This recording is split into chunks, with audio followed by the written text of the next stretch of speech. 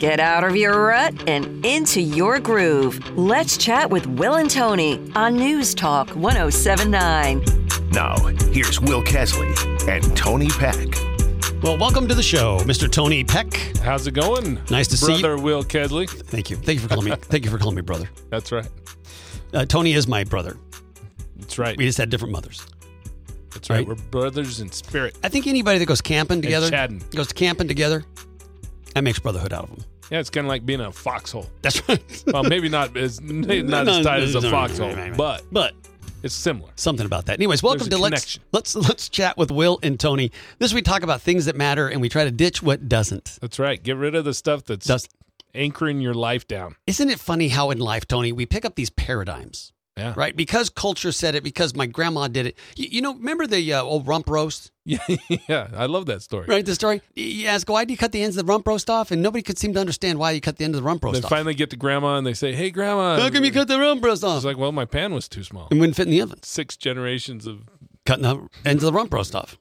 We see the same thing with even a bicycle. You know, it was designed after a saddle, the seat. Yeah. Seats, they're very uncomfortable, but that's a saddle. And that's how we do it. You know the story of Timex? Well, watches, the Swiss used to have the patent on the watch, right? Yeah. The mechanical watch. Timex came out with the quartz watch, battery-operated watch, basically. Yep.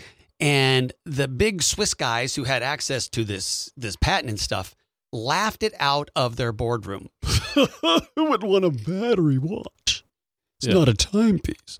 So much so they didn't even patent the thing. Texas Instrument picks it up. Now they own 90% of the watch market. Of course, now it's owned by Apple. Yeah, Apple Watches. Apple Watches. But isn't that funny how we get into paradigms? Yep. The point of that is, as we start our day talking about things that matter and things that don't, we have to sometimes relook at our paradigms, things we think are true. That aren't. But they're really not. We just have always done them, so therefore that must be the way we always do them. Having the open mind, in my mind, is the key to wisdom and that ever learning. Mm-hmm. You know, it was interesting. I was down in Mexico last week. Yes. Had a great time. We're going to talk about that here in a minute. Yeah, we will. Why don't we just do it now? Well, we can, but this is a different story. We'll talk about some other stuff from Mexico. But I'm down there and I'm standing inside this cenote. If you've never been in a cenote, it's a little hole of water. It's like a hole in the ground with full water. Yeah. They're amazing. But I'm standing down swimming in the cenote and I'm standing by this guy. And he looks at me, and he's older gentleman, and you know I'm not young pup, but we're standing there getting ready to go on this rope swing into a cenote. Into a cenote, right? And he looks at me and he's like, "I don't know, I'm too old for this." And I said, "Don't worry. The only time you get old is when you stop learning and stop doing. That's the only time you're old."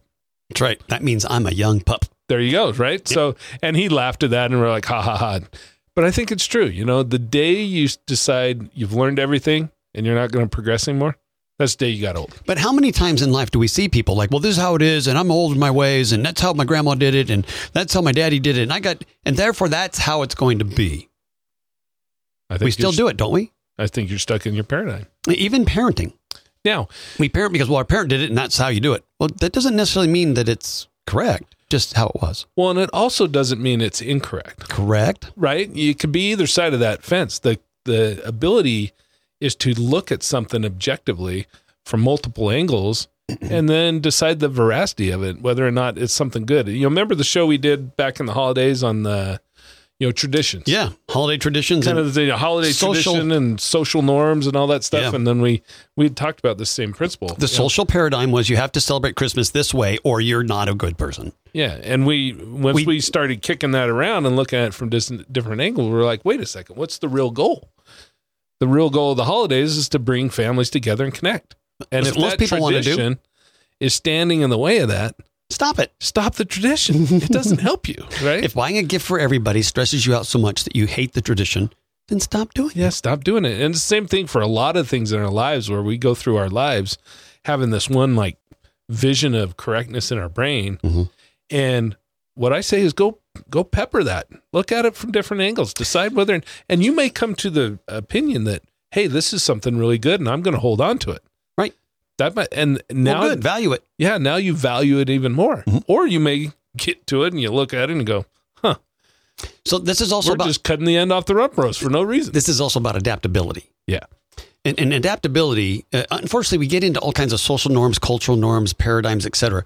And that's what makes it difficult, because it's always been this way, so that's how it's going to be. Or it's always been this way, I'm not going to do it that way. Yeah, but you become very rigid in your thinking. There is a lot of wisdom in being flexible with our new learning and being okay with it. Now, with that being said, we also be very, very careful. Remember a couple weeks ago, you talked about the broken window window theory. Yeah. So I love that. So broken window theories, well, just kind of. Okay. So broken window theory, there's a group of, what do you call them? Sociologists? Yeah, they're studying human behavior. Studying human behavior. There you go. Anyway, they took two cars. They put one car down in the projects, and they put one car up in Palo Alto high-end neighborhood. And they observed the two cars. Well, the car down the projects, almost instantaneously got stripped down and completely vandalized. The car up in Palo Alto, nothing was touched. It sat there for weeks untouched. Until the researcher went and smashed one window. And made it broken. It broke the one window. Within just a few days of smashing a window, the car had sat there for weeks untouched. Few days from smashing the window, the car was stripped down and vandalized, very just similar fashion to the projects. And they started talking about this as the broken window theory, which is when the people would walk by and see the broken window, they believed that nobody cared about this car. It's okay to beat up because this isn't anybody's car. So if there's one broken window, I can smash another window. And if there's two broken windows, clearly nobody cares, so I can key it. And next thing you know, the social norm becomes, hey, this is an okay thing to just beat up and destroy and right. So when we're talking about this idea of paradigms and shifting and being adaptable, there's a danger to it as well, which is maybe we're going to create a broken window scenario in our lives and say, well, let's water down our standard. That's right. Let's water down our expectation because that's the way it is now. And we need to culturally adapt to this new social norm. It's dangerous because it also can come with the idea that we just watered down and made it, well, it's a broken window theory. Now everybody is more broken than they were before. And we see a lot of that. So as we talk about paradigms, we talk about relationships, we talk about things we do in marriage to make it well, be careful of the cultural shift that lowers a standard because it's a breaking society. We call it public virtue. You do what's right because it's the right thing to do. Don't fall for the social norm that says, oh, well, now life is supposed to be like this. For example, well, everybody's cheating on their wives, so I guess I'm not cheating on my wife. Why not? Right? It's the norm. I mean, everybody's getting divorced now, so everybody. Careful. That's different from what we're talking about of challenging your paradigm. Yes. Because you're now challenging like all sorts of norms, right? And you're the fabric of society. Right. So it's interesting. I was down in Mexico. Yep. Right. And so we were staying at this, one of the nice resorts down there. And I found it fascinating. As I was driving up to the resort, I'm driving through this jungle road and I noticed that there was just piles of trash all along the way of the highways, everywhere. It was just clearly the norm for many people. The broken window was there's trash here. Oh, it's the trash. Yeah, there's trash on the road. I'll just throw another bottle out there. There's thousands of bottles. Which challenges what we call public virtue. Because, you shouldn't be littering, but everybody else is so I'm going to do it. I'm going to do it. Well, then we get to the resort and you cross this magical gate. And from that moment on, the slightest fleck of a piece of trash hit the ground and it was picked up in seconds by somebody on the staff. Mm-hmm. But you saw people who would leave that resort, go down the street and start throwing their trash out. Yeah, it was the craziest thing because 100 feet before, they wouldn't throw it out. But now it's okay. Now it's on the highway and it's okay. Mm-hmm. And it was fascinating to see the two social norms is inside the resort. It was this pristine standard. And me being a visitor of the resort, I felt the pristine standard. So if I had a piece of trash, as well, I would throw my trash away. Right, you lived up to it as well. I lived up to it because, man, this is the norm of this. And it made for a very wonderful vacation for everybody in the resort because it was always clean, it was always tidy, and everybody could enjoy it, right?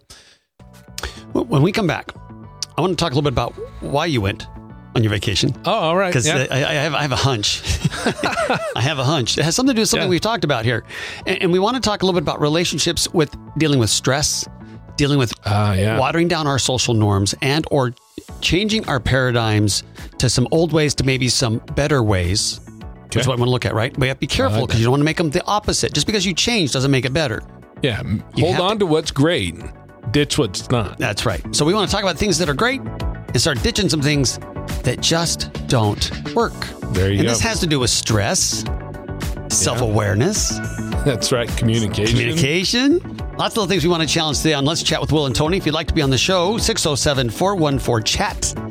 And if we can't pick up the phone, you can always leave us your question and or you can text us on that same number. Yeah. Or email us at Let's Chat with Will and Tony at gmail.com. Got to take a 2-minute break. We'll be back as we talk about more about what we're going to ditch so we can get a little better at life. I love it. Let's Chat with Will and Tony. News Talk 107.9.